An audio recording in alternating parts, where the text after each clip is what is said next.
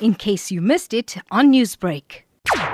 The Shri Mariammen Temple in Mount Edgecombe, we are beneficiaries of our parents' hard work. And so today we serve as custodians of the temple on behalf of the many thousands of devotees that come to this particular temple in Mount Edgecombe. We will probably be in our 159th year of its existence. However, the recorded history says that we were established in 1890 and therefore we are 129 years old.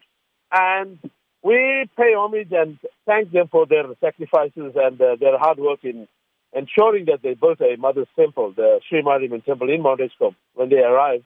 So in that time, we have been able to refurbish our temple, build new structures.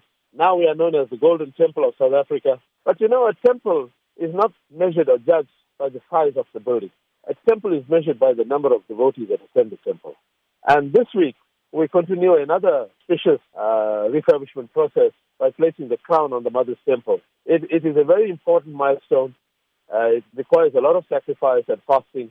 And so on Friday, tomorrow, at around 6 o'clock, we place that crown on the Lord Ganesha Temple and on the Mother's Temple so that we complete this particular project. And next year, being our 160th year of the arrival of our forebears to this country, we can say with pride and joy that we were able to complete and want to continue the work that they do, or they started many, many years ago. So what is the purpose behind this upgrade? Now, our temple, as an example, this is the 4th edition of the rebuild and refurbishment. And we are hoping that as a generation that has some money now, we're able to build it to the extent that we could, so that we don't have to refurbish it or to rebuild it again.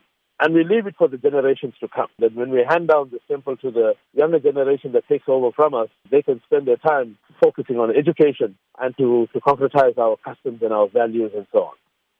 Newsbreak, Lotus FM, powered by SABC News.